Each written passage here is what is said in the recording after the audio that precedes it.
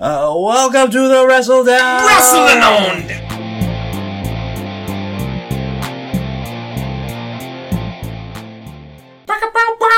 New theme song! Every week. New intro, new theme song. I'm Jared Palapple. I'm Dennis Bruno. And we got our mascot, Keaton the Kitten Man. My rubbing little cat his man. face on everything. He's rubbing his face on everything, just like we rubbed our faces in a lot of wrestling. Last weekend, if you heard our preview episode, there was too much wrestling, but we did it all. Yeah. Or all of it that we wanted to. I didn't watch every match of the G1 shows. Like, you're describing us as like gourmet fanatics. Yeah. Of just like, we love everything, but in selective, moderate portions.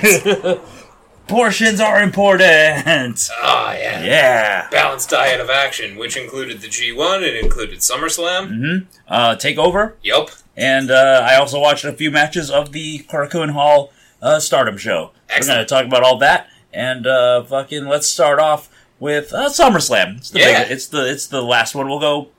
It's not the last one because of the finals of the G1, but it's the last WWE one. Exactly. It was their biggest one. It's one of their big five that they call them now. It's their second biggest show of the year, nominally. Mm-hmm. And it was a sneaky good show. Yeah. We got to watch it together with friend of the podcast, Ben Moser, and friend of the friend, who was also his brother, Tim Moser. Brother friends. Like Keaton and Daryl. Yeah. Who... I love watching shows with people who have a different experience that they're expecting going in, because he was a 90s wrestling fan, so people like Goldberg and Trish Stratus showed up. So you get to kind of like see what they're into, because he was a big fan of like Alexa Bliss and Nikki Cross. Yeah. And that was an awesome opener, and honestly, like, there were only a few matches that kind of meandered, but it was just an excellent show. Yeah. I wouldn't say it was excellent, because, like, none of it blew me away. It was just consistently okay. Ooh. Yeah. We gonna talk about The Fiend, then. Oh yes. Okay, that did. Okay, yeah. That was the one. That, and Trish and Charlotte were probably my favorite things of the night. But the rest of it was just, decent. Yeah. And you kind of expect, because WWE just wants, like, big moments rather than great matches for the big events. Which is, to your point, is why Trish and Charlotte was so good, because that's a match you would expect to be more moment-laden, because Trish hasn't been an active wrestler for years. Charlotte is arguably the best main event WWE women's wrestler that they have, aside from Becky. And they had the longest match of the night. They had, surprisingly, psychology-wise, one of the best ones. They're in Toronto. Right. Trish is from Toronto. She put on a hell of a match. Physically, the storytelling was excellent. The right person, in my opinion, won, where it's one of those instances where Charlotte goes over and looks great by beating arguably the female WWE legend. Right. And did it with her finisher. She shows up on SmackDown with a little more swagger. It's excellent. Yes, yeah, that was a great match. And also I'm kind of bugged that, like, nothing super notable happened. Like, it was all good, but, like, the most notable thing to happen is Seth Rollins winning the title back that he had only really lost for a month. Right. So, I don't know, what'd you think of that match? The Brock Lesnar-Seth Rollins match? I feel like the match was a little difficult to get into. Keaton has attacked me in the same way that Brock Lesnar attacked Seth Rollins. With love! Yeah. I was kind of expecting Lesnar to win, because I've kind of been beaten down with a little bit of wrestling nihilism to expect of just like, okay, he's not going to be around, but he's still going to be the champion. But I love that Rollins won, because it's rewarding the guys who are there every week for the pay-per-views. The match itself, I think it played on really well their last two singles matches. Yeah. Where there were like beats made for the WrestleMania match, where there were weapons like alluded to being used. Did a chair get involved in this one? I don't think it was so. clean. No, absolutely clean. It was the table spot I was thinking of. Right, yes. The frog splash from the ring to the German announce team, or the Spanish announce team. One of those two tables that Lesnar was laid across. Rollins hit it clean, but it wasn't like the end of the match. It was just like 3/4 through, and it led to a hot finish where Rollins just kept nailing his stomp until he got his title back. Yeah. My problem with the match is that it didn't match the story that they told going into it. No. It was a Seth Rollins match. And that's a great match. But, like, the story going in was Brock Lesnar fucking ruining Seth Rollins' life. Like, if Seth Rollins walked down the street and used a word with the letter B in it, Brock Lesnar came out and just slammed him into a building. Yeah. And then just slammed him into the ambulance that came to help him. Right. You only get to use A words. Yeah. You don't get that far in the alphabet. You get 25 letters. That's plenty for most. B's a second tier letter in Scrabble. Probably third tier, really, when I think about it. But that's okay. Lesnar can't spell Scrabble. But like the match was just like Seth Rollins was just 100%. Yeah. And he won it. And it was very exciting, and I was happy to see the match. But just like it felt weird. Considering the build to it.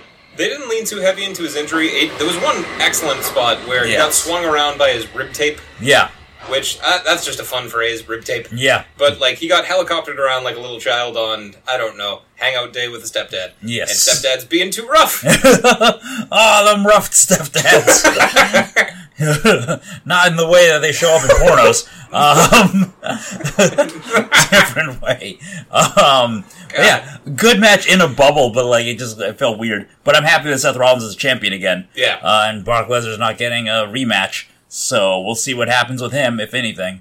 I would expect him for like the big network debuts, like maybe as a surprise. Maybe they advertise him ahead of time because we got Clash of Champions coming up next. But it would be silly to assume he'll never be back. Right.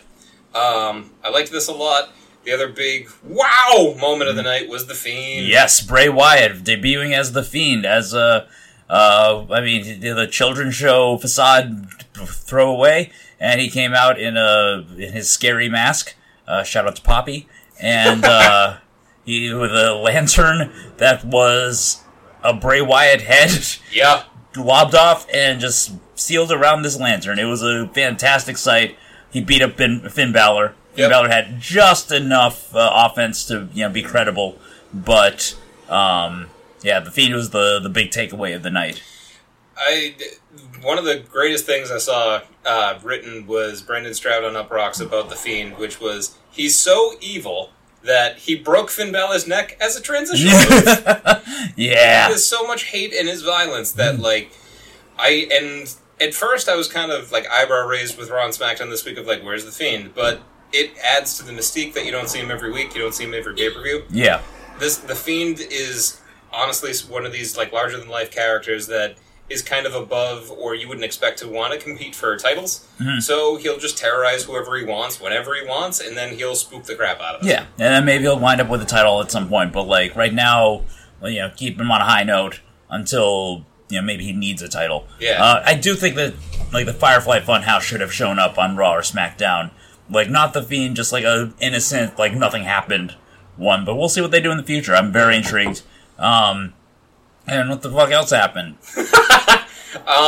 They're getting more creative with the 24/7 title.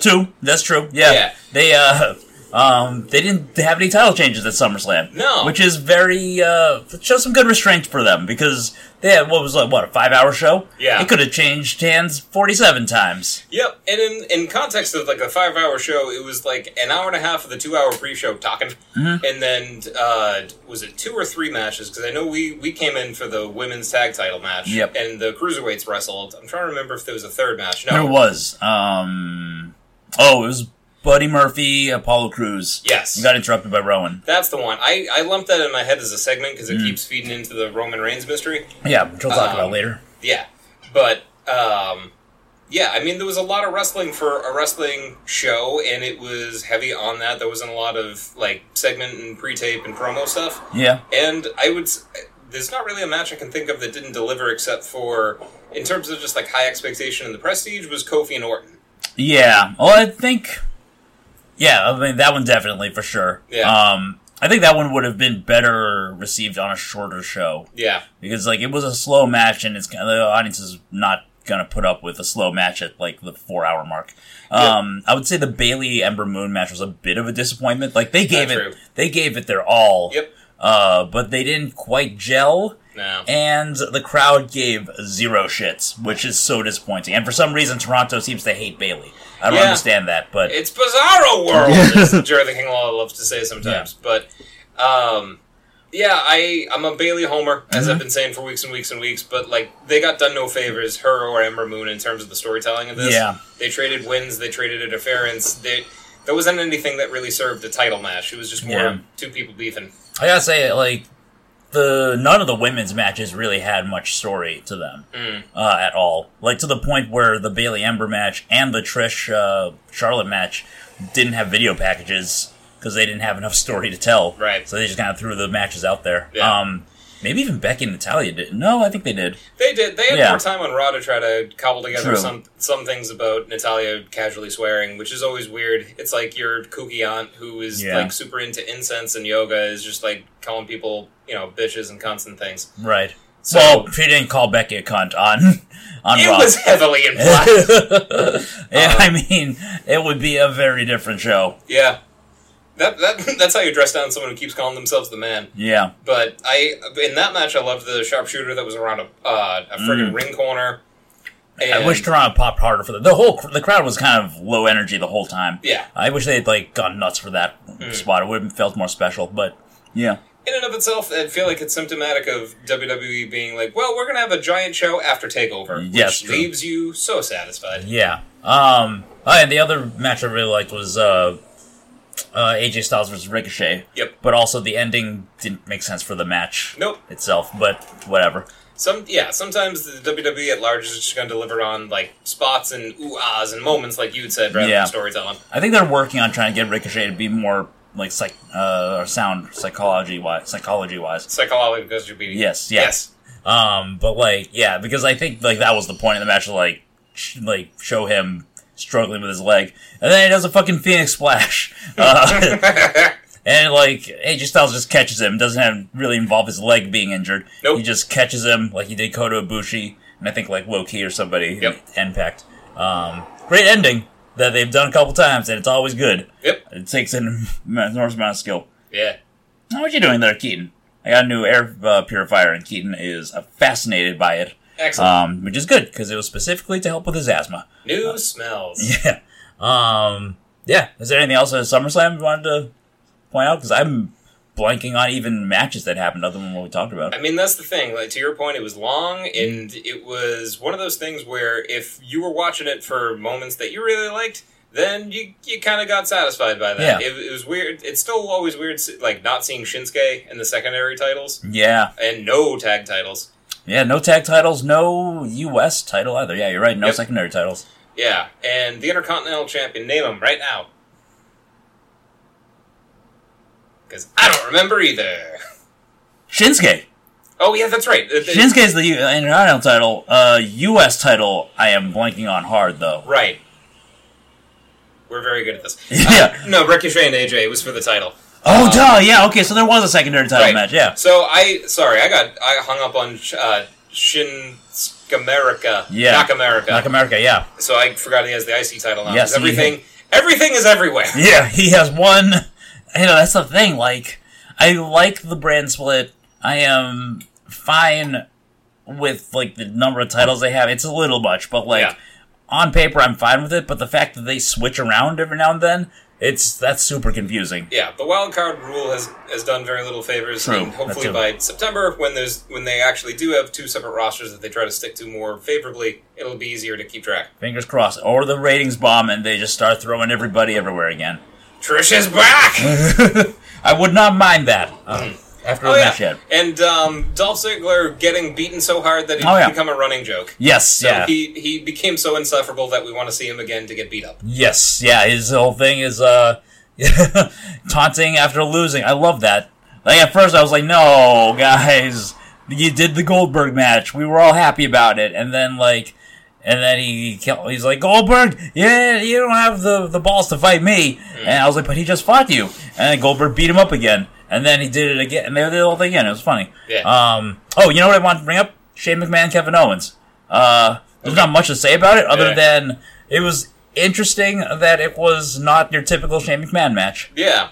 He definitely, he sold a little bit more. A lot of he looked more vulnerable. He was more vulnerable. The shenanigans he tried to pull didn't work out. It was nice to see Kevin Owens get a decisive win. Yep, and he didn't do a shooting star press or the coast to coast. None of the high-flying Shane McMahon stuff. It was more like a Mr. McMahon match. Yeah. Which is how he should have been booked this whole time as a heel. Right. But yeah, good to see that, like, some little tweaks here and there are, like, making the show a little bit smarter. Yeah. Even though it wasn't my favorite pay-per-view of the year or anything. Right. Closer to my favorite pay-per-view of the year, TakeOver. Yeah, baby. Murderous sexy Io Shirai is here. Yes, she did murder Candice LeRae, or tried to, and Candice was tough, but then she also lost. She got, like, it's one thing to say somebody got put in a submission hold and passed out. It looked like she was getting actively strangled. Yeah. There's, like, next level believable visual violence is so refreshing in the friggin' Mattel era of WWE. Right. And NXT is just so starkly different that it's refreshing. Yeah. Would you say that was the match of the night? 'Cause I would. I feel like only...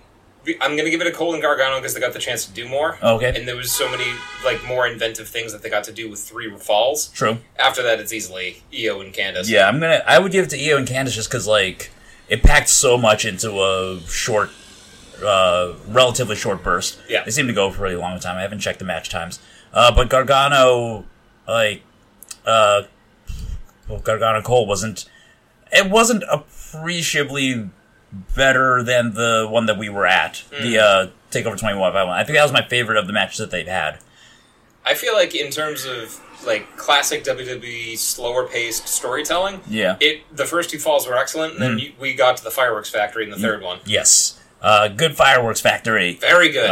Jumping off a gigantic table on top of a steel cage covered in barbed wire through a different table. Yeah. I'm not a big fan of, like, the number of times that it's been, like, Johnny Gargano cost himself the match. Yeah. Which is kind of why I was kind of a little deflated. Not, like, disappointed, but, like, just like, oh, okay. This is just like those other times that he thought he was a deathmatch wrestler, but he was the dead one. Yes. He's very good at running into or falling off of things. Yeah. But yeah, another great takeover, as always. I mean... the big through line that they kept teasing and promoting was Undisputed Era, Undisputed Era, Undisputed Era. They're all going to have the titles. Immediately, Street Profits, boom. Yep, they lost the tag title, or they kept them. Undisputed Era lost the tag title match. Yep. Which kind of took away, well, it added to the unpredictability of the rest of the show, because you didn't know if Adam Cole was going to lose the title. That's what I liked. Yeah. Is that it seemed like no matter what, we're going to go to 3 falls when it's a 2 out of 3 falls match. And it makes you more excited for this mystery stipulation that William Regal picks for the 3rd fall. Yep. And it makes it more believable that Adam Cole could lose. Right. And called very much into question if Roddy Strong would win. Yep. Yeah. And that was a good North American title match, too. Yep. Roddy Strong versus Pete Dunne, who is not from North America. No. Versus Velveteen Dream. The only reason those 2 guys didn't win, they didn't have a Toronto Raptors theme dance squad. No. If they had, they could have won. But then again, Drake Maverick also wore Toronto Raptors gear at the SummerSlam. Also didn't win. Yeah. Mostly because he couldn't find the champion.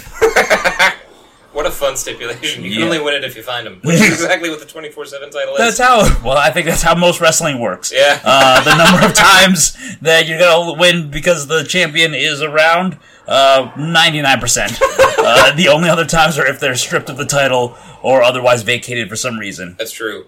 But, what a fun visual just mentally that is, of just like, Pete Dunne enters to the New York Knicks dancers. Celtics are playing the Knicks on my birthday. I might go. Hey! But yeah. Maybe Pete Dunne will dunk on people. How fun would that be? He seems very short compared to a basketball player.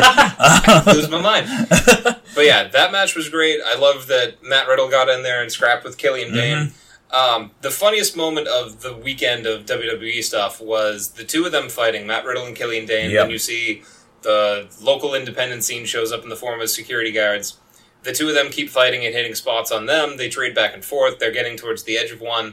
There's one almost like mysteriously placed security guard on the stage. You're just like, yeah, you're really bad at your job. And then boom, Killian Dane takes him and Riddle off the stage. Yep, all 3 of them smashed through a table off to the side that was there for some reason. Yeah. I think I've heard that a lot of those security and camera guys are like new trainees at the Performance Center now. That makes sense too. Yeah. They're just brought up there, and they were in the class of whatever was announced earlier this week, and I don't remember who they are except for Austin Theory. But yeah. And Santana Garrett. Yes. Oh yeah. Right. Yeah. Yeah.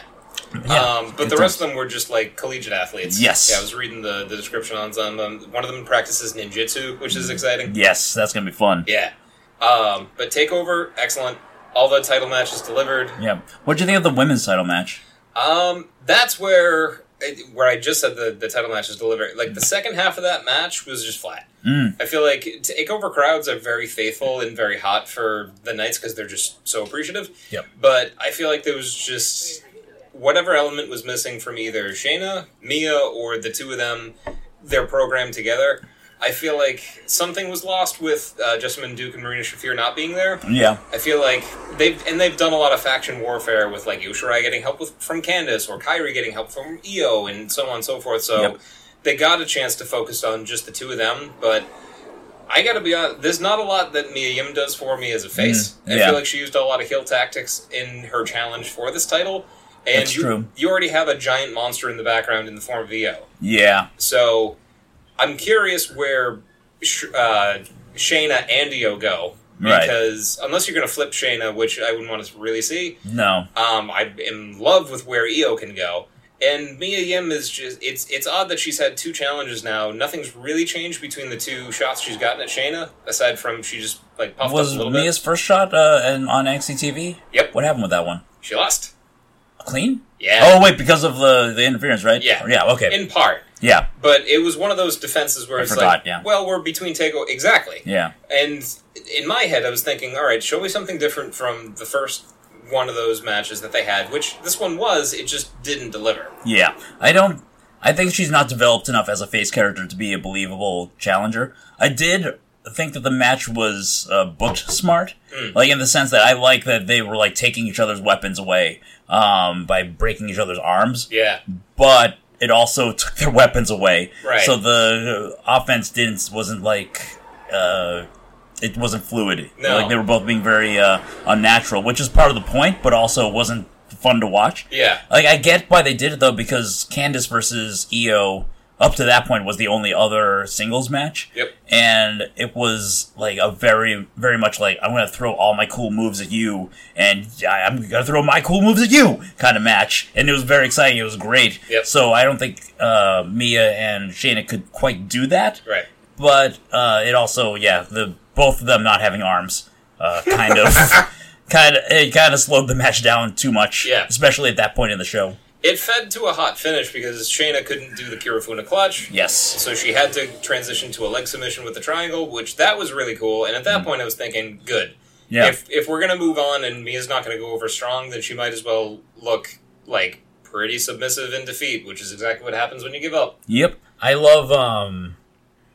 do love that recurrence theme in Shayna's matches of that she can't do the Kirifuda clutch. So she finds a way, either like that time she pulled her hair to give herself leverage, or like this time with a different submission or whatever. Yep. It's it's cool. It makes her even more dangerous. Makes her dangerous. Her character's dynamic. She gets more things to crow about. Of just like, I don't even need my arms to beat people. I don't even need Marina Shafir and Jessamine Duke. Yeah, she's an excellent champion. I'm curious how the title gets off her, but I'm not in any hurry to see it leave, because there's not really a slew of challengers left. Dakota Kai. Yay! I hope she comes back in time for the next takeover, and then that's the end of the fucking Shayna Baszler reign. I'd like that. That would like a nice full circle thing, even though they had to just do a bunch of filler episodes while the anime or while the manga was written. Yep. By which I mean Dakota Kai's knee was put back together. Yep. Like Tegan Knox, who is backstage. Yes, she's doing like house shows and stuff now. Good for her. She's wrestling matches. It's good. Yeah. Did we forget anything? We commented a little bit on the tag match, and yeah, that was it. Fucking G1 time. G1 time. Oh man. What did you? Just general thoughts about anything you wanted to... We gotta get Dave in here. Yeah. If he's caught up. I haven't talked to him. Friend of the show, Dave Thomas, who watched the G1 for the very first time this year. His first New Japan exposure. Hell yeah. So, yeah. So, I've been watching the G1 at this point now for 3 years, and easily caught the most of it this year than I have in the last two, and it was excellent. Yeah. It was the best of the last 3 years. I feel like they booked it so smartly in the beginning half of both blocks, where they really used the star power of Jon Moxley really well, and Kenta, but also were just really smart in building up people like Tomohiro Ishii and Lance Archer at first, and then by it kept hitting different storytelling gears, like a quarter of the way through, third of the way through, like people like Evil got superpowered, people like Switchblade started really slow and then came on incredibly strong at the end. Yep, he won 6 in a row, just like he said he would. Yep. That fucking heel. Yeah. Archer, they made seem so strong, even just like his presence. Like, I was shocked at how low his score was at the last night of the tournament when he had to face Evil. Yeah. The very last night of both blocks, I am in love with, because it felt like this is the fan service that we give everybody who was patient enough to watch all 8 weeks, basically, that led to these last nights. Because the people who didn't necessarily get a spotlight got one. Yeah. Archer went over incredibly strong. Fale looked really good. That was like one of my... I think that might have been one of the best Fale matches I've seen. Yeah. A lot of that is because there was a shit ton of interference, and, Sonata's a great athlete, but, I was enjoying myself much more than a lot of the other Fale matches this tournament. I mean, enough can't be said about how good Ibushi and Okada was, and that's one of those things where you almost go into it with trepidation of just this couldn't possibly deliver on a dream match kind of build, but it absolutely did. I don't think it delivered on a dream match level, but I do think that they were saving themselves because they're likely facing each other at Wrestle Kingdom. And I think they're capable of better, but I did like that match a lot. Yeah. Especially down the stretch. Yep. And I mean it says a lot in B Block to have so much pathos for somebody like Tetsuya Naito. Yeah. Who, in terms of, if you had to pick anybody who just, embodied and symbolized everything great about New Japan, it's Kazuchika Okada first. Yeah. But, and largely because he's the champion. But after that, it's Tetsuya. Naito has the best story, I think. Just the whole, he was pegged to be the top guy, and then he didn't connect with the fans and had to go away for a while, and then came back more charismatic and interesting than ever. And now, when he lost, I was, once Jay White hit that switchblade, I was like, oh, he's gonna win, but, once the 3 count came, I was fucking gutted. Yeah. Just emotional, in a way that I haven't felt bad, since maybe that time we saw Money in the Bank and John Cena won the title. And, we walked to your car, silently. Yeah. I was emotionally distraught. Right. Because I don't know, I was really invested in him winning. Yeah. And, he didn't. I mean, everybody else in B Block had very different motivations to be there. Jon Moxley was trying to just, take the world by its tail and wrap it around his finger, and he absolutely got bested by somebody who met his violence and met his level of antagonism, but was more motivated to win with juice. Mm-hmm. Goto, in terms of just, your second tier, always a bridesmaid, never a bride, couldn't get it done against Shingo. Shingo was just, not only just playing spoiler, but just, dedicated to showing everyone why he belongs in the heavyweight division. Yep, Beat and the he does. Shit out of him. Yep, he does belong in the heavyweight division because he's taller than Ishii and bigger than Naito. Yeah. Taichi, breaking out over and over again. Yeah. And especially against Ishii. His year has been fantastic. Yeah. Just his other matches with Ishii, his match with Naito, and a lot of his G1 matches have been really good. It's 2 months ago. My man! Yeah.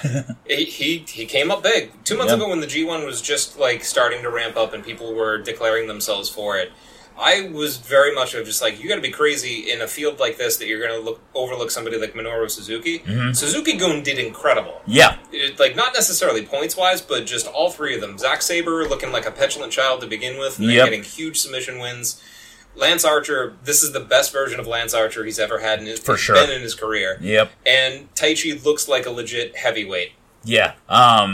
Sabre had the most interesting arc because, we all expected him to do a lot better. Yeah. And then, I think a lot of the people who seemed to do, quote-unquote, poorly wound up with, 8 points. Right. Not bad. But he, Zack Sabre Jr., did much worse than you would expect, considering he's usually very good in these tournaments. And then he turned it around. He had kind of like a similar arc to Okada last year. Yeah. But without the balloons of the red hair. So, a B version. Yeah.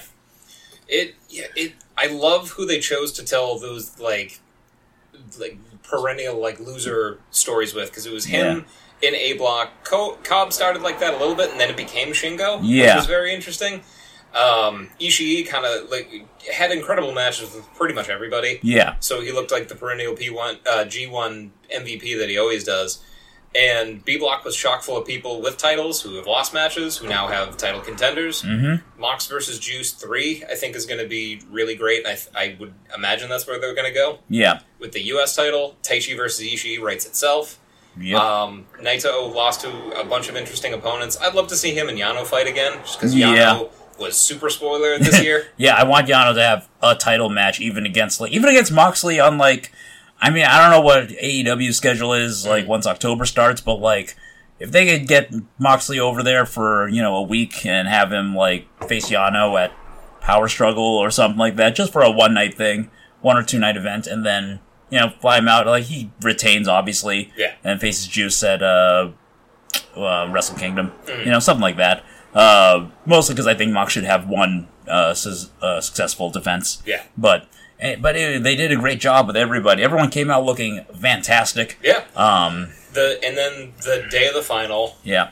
You had the 6-man tag with it was Ishii and Yoshihashi, poor Yoshihashi, teaming with Kenta versus Bullet Club, and Kenta decided he doesn't like to be booed anymore. No.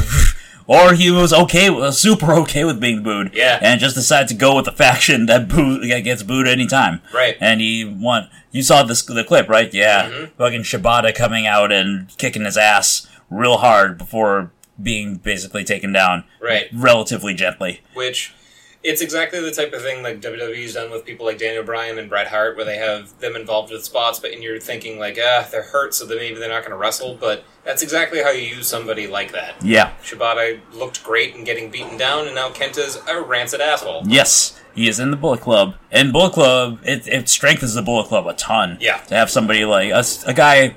If Jay White's going to be their world title level guy, it definitely helps to have somebody who's at the IC title or never title level in Kenta, because otherwise it's just a bunch of guys who are very good in tag matches. Yep.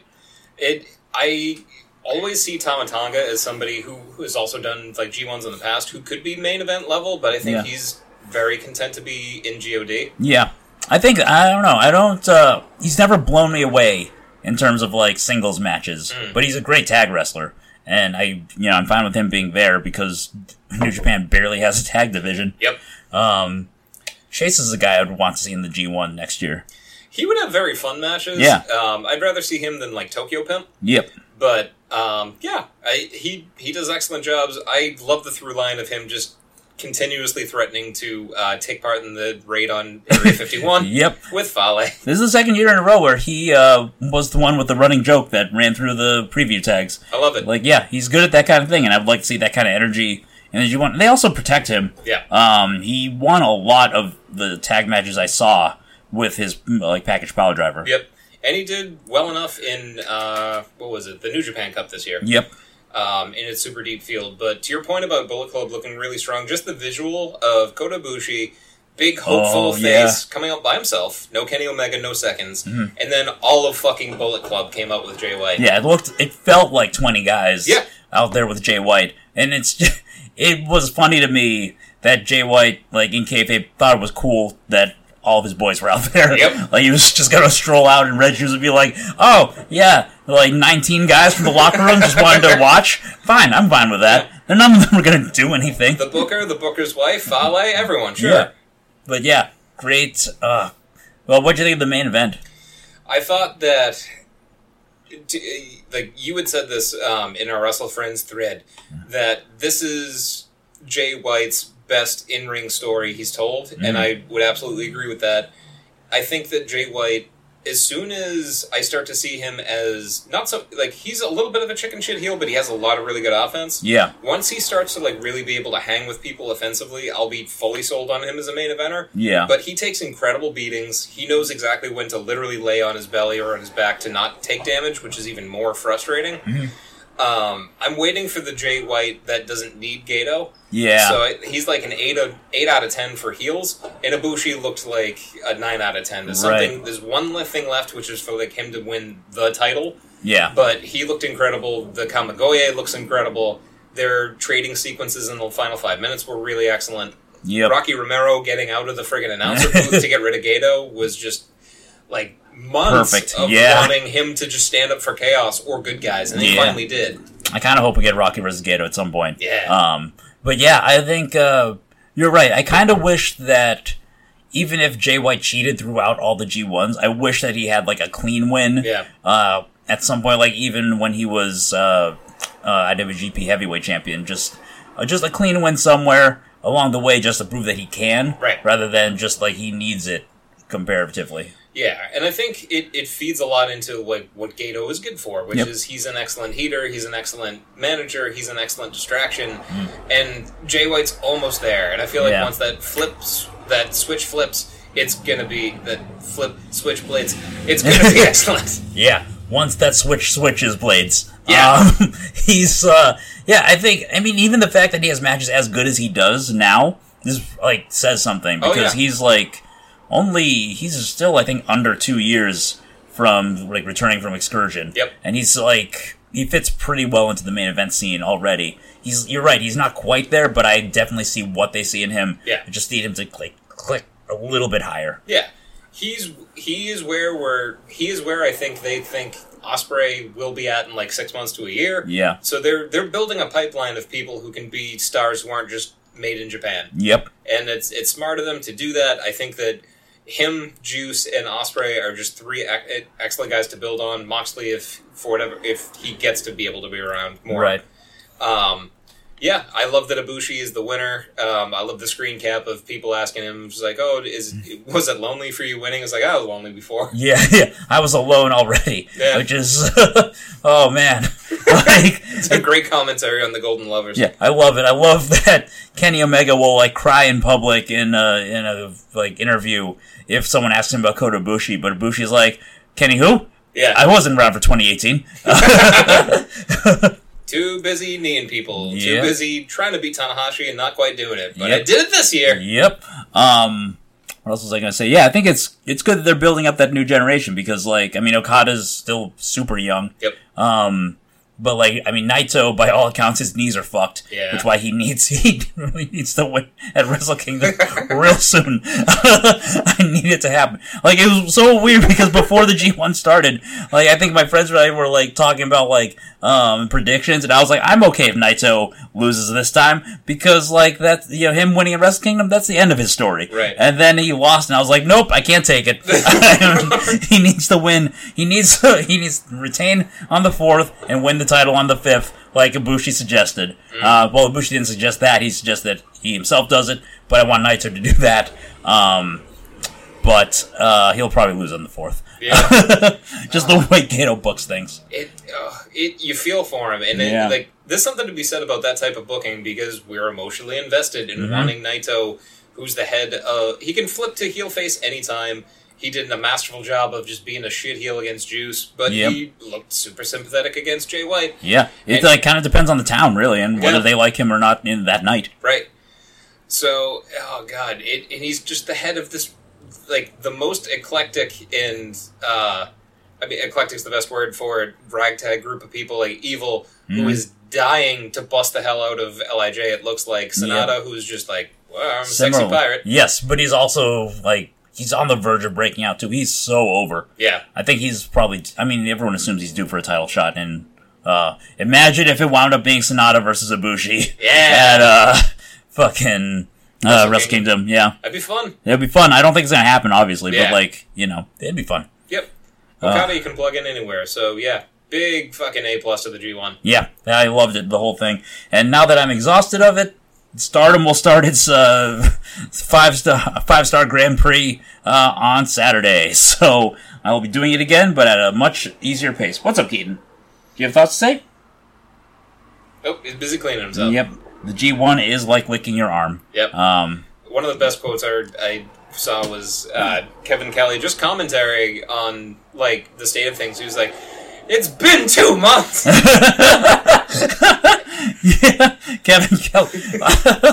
My friend Alicia Siegel pointed out that Kevin Kelly was screwing up a lot of moves and names, like towards the end there, and it's like, I was like, I get it. This is probably the most work he does all year in the year that he's done the most work. Right. Like, it's got to be exhausting. By the tournament's end, surprisingly, I came around on Chris Charlton. I mentioned in weeks past, I was like, I don't really get this guy. He knows his stuff. Yeah. He's consistent. And when you have Kevin Kelly, who's just basically burnt, and Rocky Romero, who is very good, but he wasn't there all the time. Yeah, he's a color guy, mostly, Chris Charlton added a lot of background knowledge, which, like, they chided him kind of gently, but by the end, you needed him here to kind of stabilize things. Right, yeah. It's good. It's a good three-man booth, which WWE could use a lesson about. They could stop fucking arguing with each other about every little thing. It's the biggest thing. Like, just, it's really, I hate to say it because I like Corey Graves, but it feels like it's mostly him antagonizing things. I had a long conversation about this like a while earlier this week. I think it's because he's such a strong personality, and they've never had a face announcer with as strong a personality. Like, Renee's good, and she's getting better every week, but I don't think she's ever going to be the one to be, like, to have a quip that, like, shuts him down. Right. The way that, like, Beth Phoenix will take down Nigel McGuinness, and they're, like, basically equals on NXT. Right. What you doing, buddy? I think it's interesting, like, I like that you bring that up because I'm waiting for the female equivalent of, like, a Bobby Heenan. Yeah. And I feel like the closest thing WWE has right now is Zelina Vega, but they don't want to let her talk for whatever reason. Right. So, That's true. I'm curious who's going to take the stick and run with it, because Beth Phoenix, I think she does a perfectly good job. She says a lot of what feel like cliche things that are said, like, fed to her. Yeah. And her execution's fine, I just don't feel like I'm hearing her. And Renee Young, I feel like, is just trying to keep up every week. She does a good job. Yeah. And gets dumped on a ton because Michael Cole is coached to do that, or just does that. And like you said, Corey Graves just kind of goes nuts on everybody. He steamrolls everybody, and it's also super weird that the heel announcer is like the dominant voice. Yeah. Because he's on both shows. Yeah, but the thing, he's right a lot of the time. Yeah. And that's part of what makes it tricky, because, like, you hear so much of his voice, but a lot of what he's saying is more accurate than the other two, because Michael Cole is 20 years of Yes Man announcing and sound bites. Yep. That it's so fucking wooden. And Renee Young, who's still basically learning on the job, super enthusiastic and very charismatic, but trampled. So, yeah. Yeah.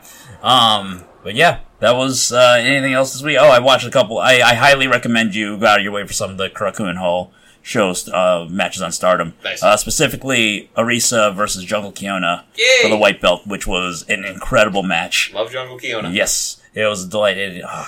Such a good match. And I'll watch the main event later on. And there's another title match I'll watch. But yeah, you want to do Segment Mania? Segment Mania! This week, the big major thread that we've been avoiding talking about, or we didn't really avoid talking about, we just didn't bring it up, really, for this, for SummerSlam, or the weeks leading to SummerSlam. There's a big mystery in WWE. Do you want to tell the listeners what that mystery is? I do. Once upon a time, cancer survivor and biggest breakout star of the Shield, Roman Reigns, was walking down a hallway.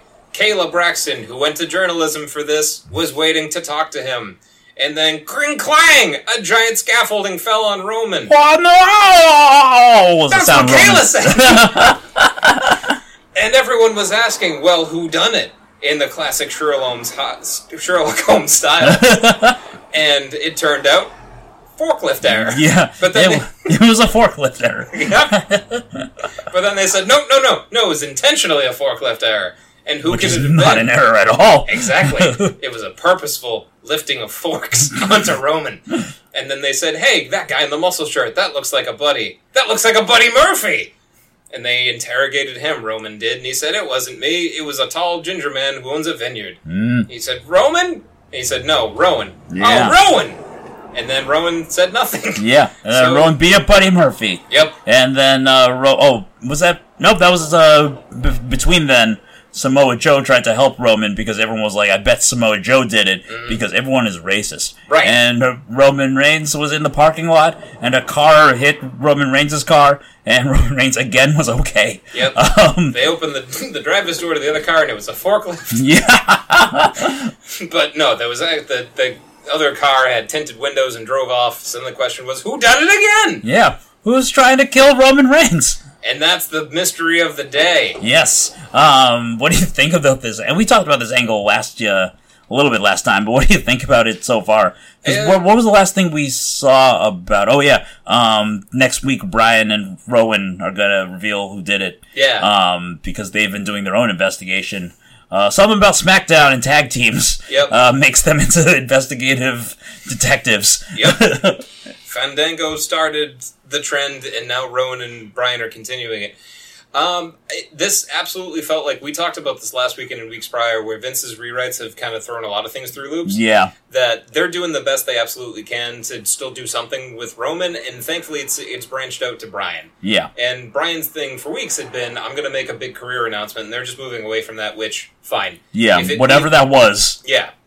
If the announcement is, I'm a schemer, then...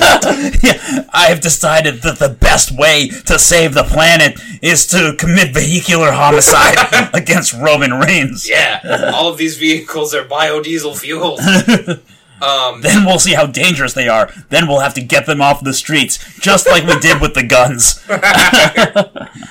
I think this is leading to Roman Reigns versus Daniel Bryan, and I like it for that reason. Yeah. But they're not rushing to it, which... I was reading a little bit this week about how a lot of WWE storytelling is being paced out more. Like, we didn't see Braun Strowman for SummerSlam, but we saw him on Monday. We didn't see Charlotte much after Mania, but we saw her a lot leading up to SummerSlam, and now because we're seeing her more, we got a break, and it's good. Yep. So with the storyline, it's being stretched out more in part due to necessity, but it also feels like I'm more interested to see what they're going to do next before we get to the obvious answer, which seems like it's Daniel Bryan. Yeah. I'm kind of going to hate it if, like, we waited a week and the Daniel Bryan was like, I investigated myself, and it was me. But, like, so there's a part of me that hopes it's not Bryan for that reason, but for the match that would result, I do want it to be Bryan, ultimately. Yeah, I got a top 4 of who I think it's going to be. Bryan's right at the top. I think it still could be Rowan. They love Rowan. It's been what feels like a decade of Rowan with the Wyatt family and him feuding with Big Show in the stairs match. Yep. And him being a bludgeon brother that they see something in Rowan that I don't think the crowd necessarily connects to, but he's tall, he's a decent hand in the ring, and they just really want him to look good. Yep. So I think it could be him. If this leads to Buddy Murphy just continuously jumping at Chihuahua-style Roman and it's leading to more great matches, let it be Buddy. Yep, yeah, I would love it if it was Buddy Murphy after all. My wild card pick is it's Shinsuke, because he doesn't know how to properly destroy a man's balls, so now he's hitting him with vehicles. Yeah, yeah, I know. It's like, I think they've gone through a lot of the most logical, like, choices. Yeah. So yeah, I feel like it's gonna likely be Bryan, even if we take a couple more detours, because there's a few weeks before Night of Champions. Right. But yeah, I mean, it would be so weird if it was Shinsuke. Yeah. I kind of wanted it to be because I've wanted the Roman Shinsuke feud for forever. Yep. Ever since they were the last two in the Royal Rumble that time. Yep. But it would be weird, mostly because Shinsuke already holds a title, and I feel like a quick way to lose a title is to challenge Roman Reigns. That's true. They hate titles on Shinsuke, so it feels like we could end around there. And I'm not in love with just kind of like the mildly racist implication of sneaky, I tried to destroy you. But right. I just want Shinsuke on TV. I know. Much like our sponsor wants to be on TV. Rare coins in chocolate. Other chocolate coins, they're just chocolate. These, they're coins that were dipped in chocolate. Real ass coins. What coins? You don't know until you eat it. So it could be a Canadian a loonie, could be a yen 2-piece, could be a quarter, a dime. Who knows? If you collect enough of them, you'll have a bunch of coins from different years and different countries. Do you hate your dentist and you don't want to pay using dental insurance? Fill your mouth with rare coins. I don't think this negates your dental insurance. Okay, good. As far as I know. I don't think the dentist can take away your dental insurance based on what you eat. However, it is dangerous. However, it's the only candy that gives you money to eat it. If you ever wanted to hire a pitchman who will give you 3 howevers in the sales pitch, Jared Palafel is here to maybe sell you something, possibly, maybe, I don't know. I hope I've sold you on it, because they are paying for this show with money that is not covered in chocolate.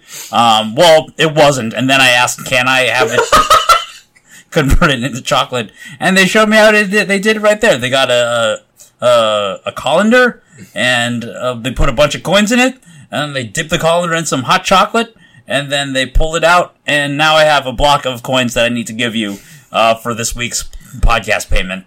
Oh my god, they're not even separated, it's one block. Yeah, contractually, you have to eat it. They're not gonna let you separate it by tools or by melting the chocolate. I can't even use my teeth as tools. I gotta. Well, no, the teeth don't count as tools. They're part of you. Okay. Yeah. So that's our sponsor for the week. Rare Coins and Chocolate. They're the chocolate that will hurt your mouth. Good. I'm tired of all this safe chocolate. Yeah. Well, I mean, what M&M? To be honest, pretzel M&Ms sometimes hurt my teeth. Okay. And I don't get coins out of them, so it's not worth it. What a weird vendetta. Yeah. Hey, that was part of their pitch to me. We heard that peanut M&Ms sometimes are painful. Yeah, you ever have a mouth that hurts? Yeah, sometimes my mouth hurts. And they were like, well, have you ever gotten paid to have a hurt mouth? I was like, no, I have not. And now I do get paid to have a hurt mouth. This feels like a story someone had from middle school when they were getting bullied. It was just like, you ever have a hurt mouth? You ever have a Hurts donut? And you found a way to turn it into business. Yeah, that's what this podcast is about. Turning my interests into business. Mm-hmm. Right, Keaton? He doesn't even have teeth. And you know what? I'm sure they'll think of a hard candy version just for Keaton. Excellent. Eventually. Oh, speaking of mysterious things, so I wrote down a couple other mysteries that are ongoing right now. Okay.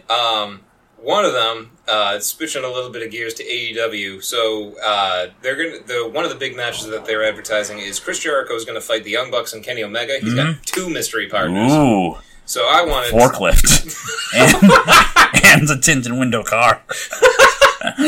What? Oh my god! In terms of surprising debuts, I'm just like intergender wrestling. We're still years out. Yeah. Interspecies wrestling.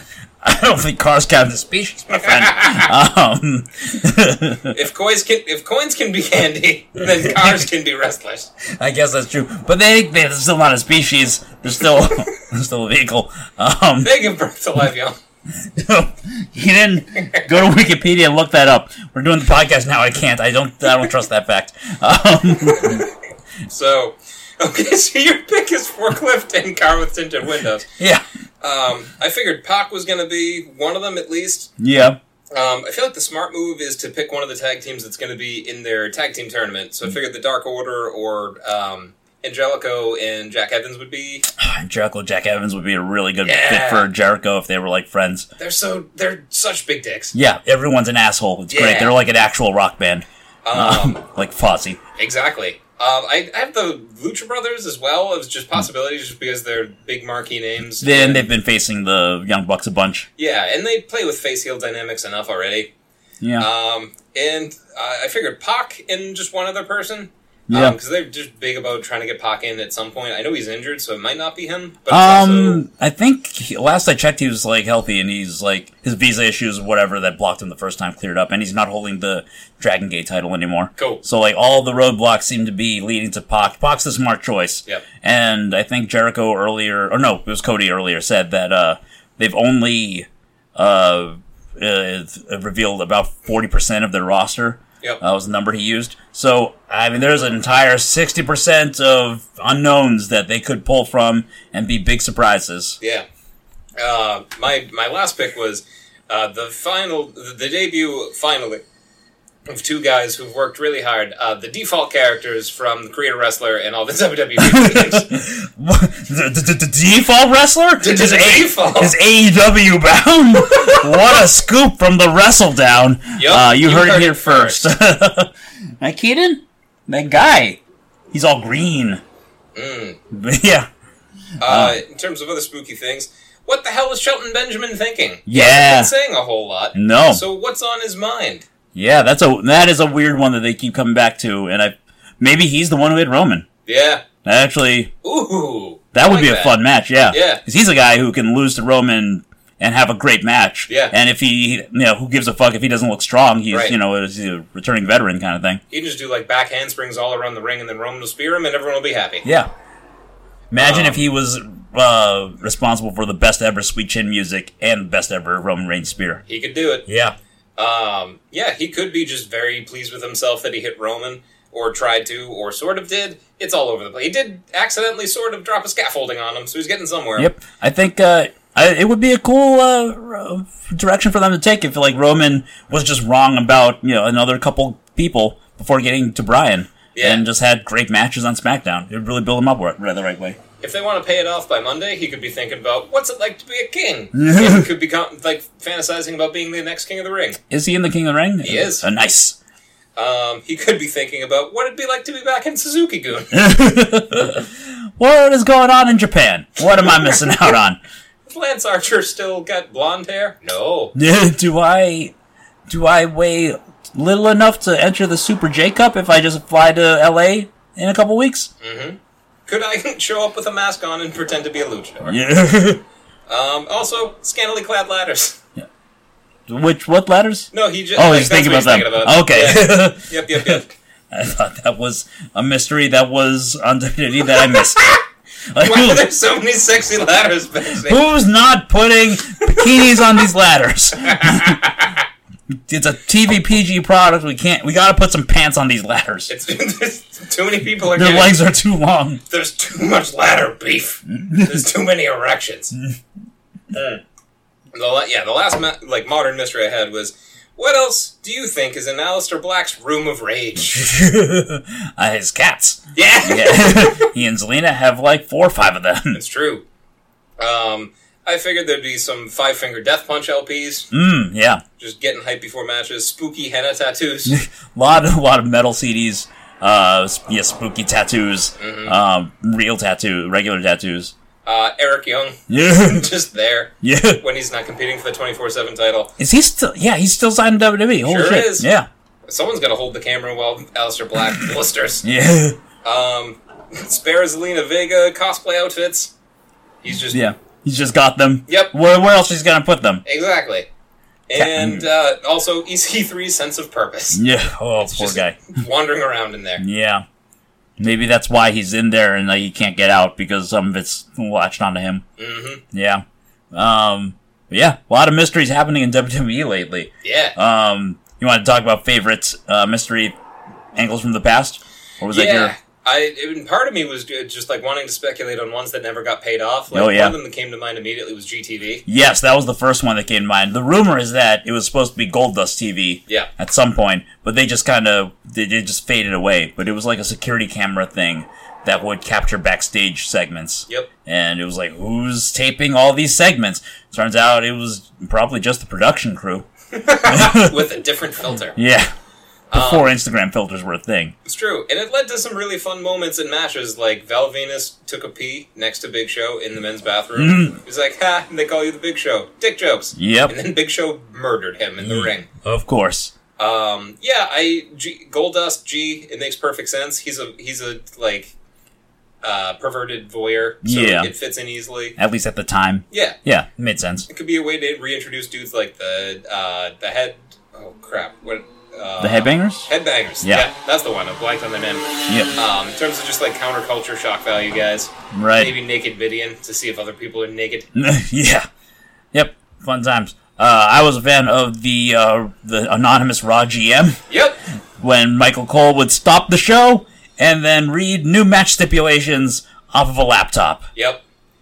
God, what a time! Because this was like a year and a half before Punk's Pipe Bomb. Like, this was the fucking doldrums of a lot of our stars are just not here right now, or we just aren't making them, like, consistently. Edge was getting hurt constantly. Yep. Jericho was back, but wasn't best in the world at what I do, Jericho, quite yet.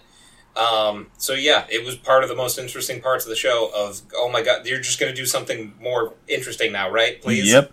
And, like, it was nice, like, kind of a Deus Ex Machina kind of thing to, like, just randomly throughout the show, like, something would like, a face would get would win very easily, and then it'd be like, no, you didn't win, because this laptop sent me an email, this ghost laptop sent me an email, and now you have to fight in a handicap match for some reason. Yeah. And it was nice, because it wasn't like, you could have these weird twists without having, like, a real character to, like, stay consistent or whatever. It was just a random thing. And it was eventually Hornswoggle, right? Yes, it was. Yeah.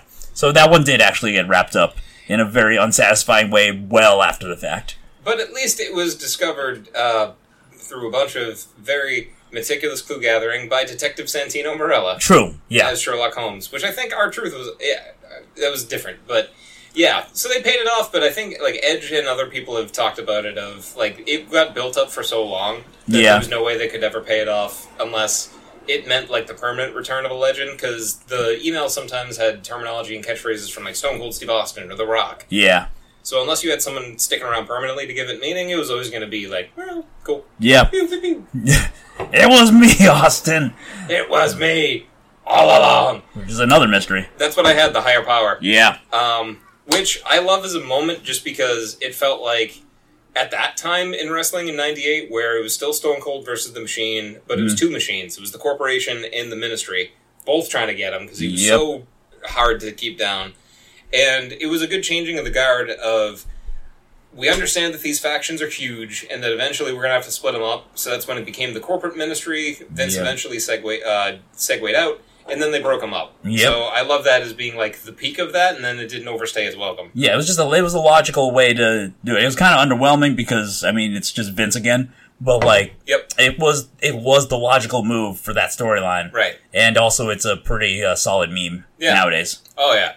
And by saying it's Vince again, it was just letting everyone know a little bit of just like, we're not going to keep doing this. Like, that's it. We're moving on. Right. It led to Triple H's singles run eventually, and then Taker went away after the Ministry absolutely petered out and came back as the Biker. It did also create massive plot holes involving Undertaker kidnapping Stephanie McMahon, which is a very convoluted plan if you try to plot out what exactly Vince would have been thinking. And honestly, it ends up fueling Stephanie and Triple H's eventual pairing up and run. Yep. So, they did bring it back and retcon it in that way. Yep. Cool times. All-time, one of the ones of just the Black Scorpion of just... Yeah. That was, I was reading up on that today because I know it vaguely. When that was big, I was 3. So, just like figuring out who actually was the Black Scorpion. It was a few different guys on the host show circuit. Yep. And it really only could have been one of two people at the end. Ric Flair or Barry Windham challenging and trying to take the title from Sting. Yep. Ended up being Flair. Yeah. That's how Flair was fair to himself. He put on a mask and pretended to be a different guy than he was the guy. Yep. To be the guy, you gotta be another guy. And then you gotta beat the guy. Woo! Oh, God. Circling back quickly, that phrase, fair to Flair, it's one of the, like, that was the call of the night from SummerSlam, which again is this reminder that Corey Graves really is a fountain of knowledge. Mm-hmm. So, we were just like, he has these brilliant moments of callbacks that tie in so much of wrestling history and lore. Yep. But yeah, Black Scorpion stuff. Good, like, bait and switchy type of thing with 80s wrestling of just like, if you can't really get anybody else who isn't Ric Flair or Barry Windham to be compelling, you might as well just, if you're going to tell the same story, tell it in slightly different ways. Yep. Oh, yeah, and there was also the NWO third member. Oh, God, which, wound up being Hogan, which was at the time awesome. Shocking. And now Hogan's shit. So, right, Keaton? We don't like that orange man. We like orange cats and Orange Cassidy. And those are the only orange things we like, right, buddy? Yeah. Which Keaton agrees with me. Big congrats to Orange Cassidy. He signed with AEW this week. Yeah. By putting his contract in a blender. It's gonna be so... I don't know, I'm so interested in what they do. Just because, like, they're, like, promising this very sports-focused, approach to pro wrestling. But they also have Orange Cassidy and, like, a fucking wrestling dinosaur. Oh, yeah. So we'll see how everything blends together. So far, it's been, like, comedy shit on the pre-show, real shit on the real show. Oh, yeah. So now it's going to be weird to see how it goes on TV, but I'm very excited for to see them, fail and succeed. Yeah. Like, as they learn. Figure it out. I mean, there's always going to be spots in wrestlings for Santino Morella's and Orange Cassidy's, the guys who break up the action where... that's a palate cleanser, right? Like, Yep. it's part of why I love Toriano and why we love Yano. That's just, true. He's so creative that he could wrestle and bust out at any time, which Orange Cassidy has proven he can do. Yep. But he's so different. He's so purposely sloth, and slower paced, but also super athletic. Yep. It'll be interesting to see how he just melts with the other roster. Yep. Love to see Orange Cassidy versus Kenny Omega for no reason. Yeah. It should only be 5 minutes. Yeah. And it should end how you think, but also if it ends up in a roll-up and they do it one more time, sure. Yeah. If Kenny does a V-trigger and Orange Cassidy just kind of absorbs the impact and rolls out of it, I'd be absolutely fine with that. I would also be great with, like, imagine he gets V-triggered, Orange Cassidy does. He rolls out of the ring and just goes home. Yeah. It's like, I don't want to do Kenny this. goes for the one-winged angel and Orange Cassidy just keeps rolling forward and then just rolls out of the ring and takes a break. There's just so much you can do with Yeah, him. it's so good. The mystery of who was going to stand up to the Nexus at SummerSlam years ago. Right. Who's going to be the fucking 7th man. Yeah. Because they beat up Great Khali. Ended up being a returning Daniel Bryan, Yeah. and rode that shit all the way to the U.S. title, and then eventually didn't do a ton, but then invented the Yes Chant. Yes. Yeah, that was his big return after he got fired for strangling a referee too hard. Justin Roberts with a tie. Yes, yeah. But, any other mysteries you want to talk about? Because I'm Who blanking. killed Mr. McMahon? Who blew Oh, up yeah. Limo? Oh, yeah. It was Chris Benoit.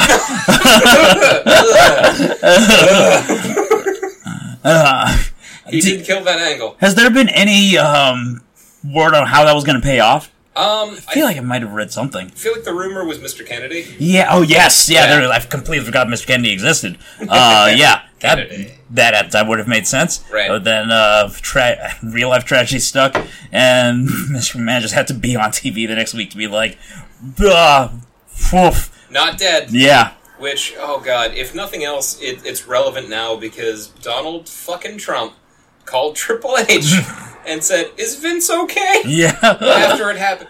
Wrestling. Yeah. I mean, I hated that guy when we was doing the hair versus hair match, but not to this extent. Never want to see a limo explode, let alone with him in it. Yeah. Oh, God. so yeah, Times. mysteries are good. I feel like they're best used when it's the debut of someone or a big shocking turn to an existing angle. Yeah. Or we didn't talk about who the other vehicular assault mystery who hit Stone Cold Steve Austin. it was the man who did it for The Rock. Wound up being Rikishi, Yep. and everyone said, "Ha!" But that led to the first Hell in a Cell match. Well, no, Armageddon Hell in a Cell. Yes, it was Armageddon Hell in a Cell. You're right. Yeah, 6 of them. Yeah. 6 guys competing with a truck bed nearby. Yes. Oh, what an angle! What an idea for a heel turn. Yeah. Some ballsy moves there. Very much, and like to your point, if everyone went, including The Rock. It was just like, oh really? Yeah. How'd you do that? For me? No thanks. Yeah. I'm gonna put it with Mankind's book in the trash. Did you bring a receipt with that? Because I'd like to return it. Can you please fix his neck? We'd all like that. Oh yeah, this kind of thing. Like, that was the first thought I had when Roman got, like, the scaffolding locked on. I was like, oh god, they're writing him out. And I was like worried about the implications of writing Roman Reigns out at this point, Health implications. But then it turns out he can survive having a bunch of shit falling on him and being hit by a car. Correct. Which, it's fine. Honestly, Roman's been very, very strong for a while. I get it. Yeah. I thought for a second you launching in that. Well, first thing I thought when that scaffold fell on was, oh no, Rikishi's back.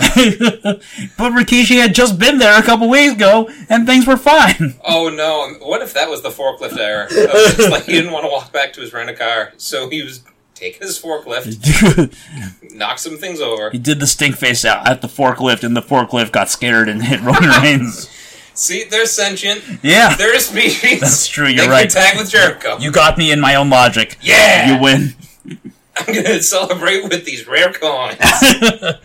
They're dipped in chocolate. Some of them dark chocolate. Ooh. Yeah. This is a big block of different chocolates. Yeah, you weren't so thrilled about our sponsor, but now that it's dark chocolate, like 70%, they're not so bad. Some of them might even be valuable coins. What a selling point. If you thought your mouth hurt before, and if you enjoyed the sweetness of milk chocolate, nope, 70% dark. Yeah, I mean, listen, if, let's say you get like 8 of these, and several of them are Canadian coins, well, guess what, brother? You can go to Canada and get your teeth fixed, with some of the coins that you got. You ever feel like if Hulk Hogan hit his head and then cut a promo? I feel like we'll be getting something similar to this. And this is very similar to the WrestleMania 4 promo where he swam away. That's true.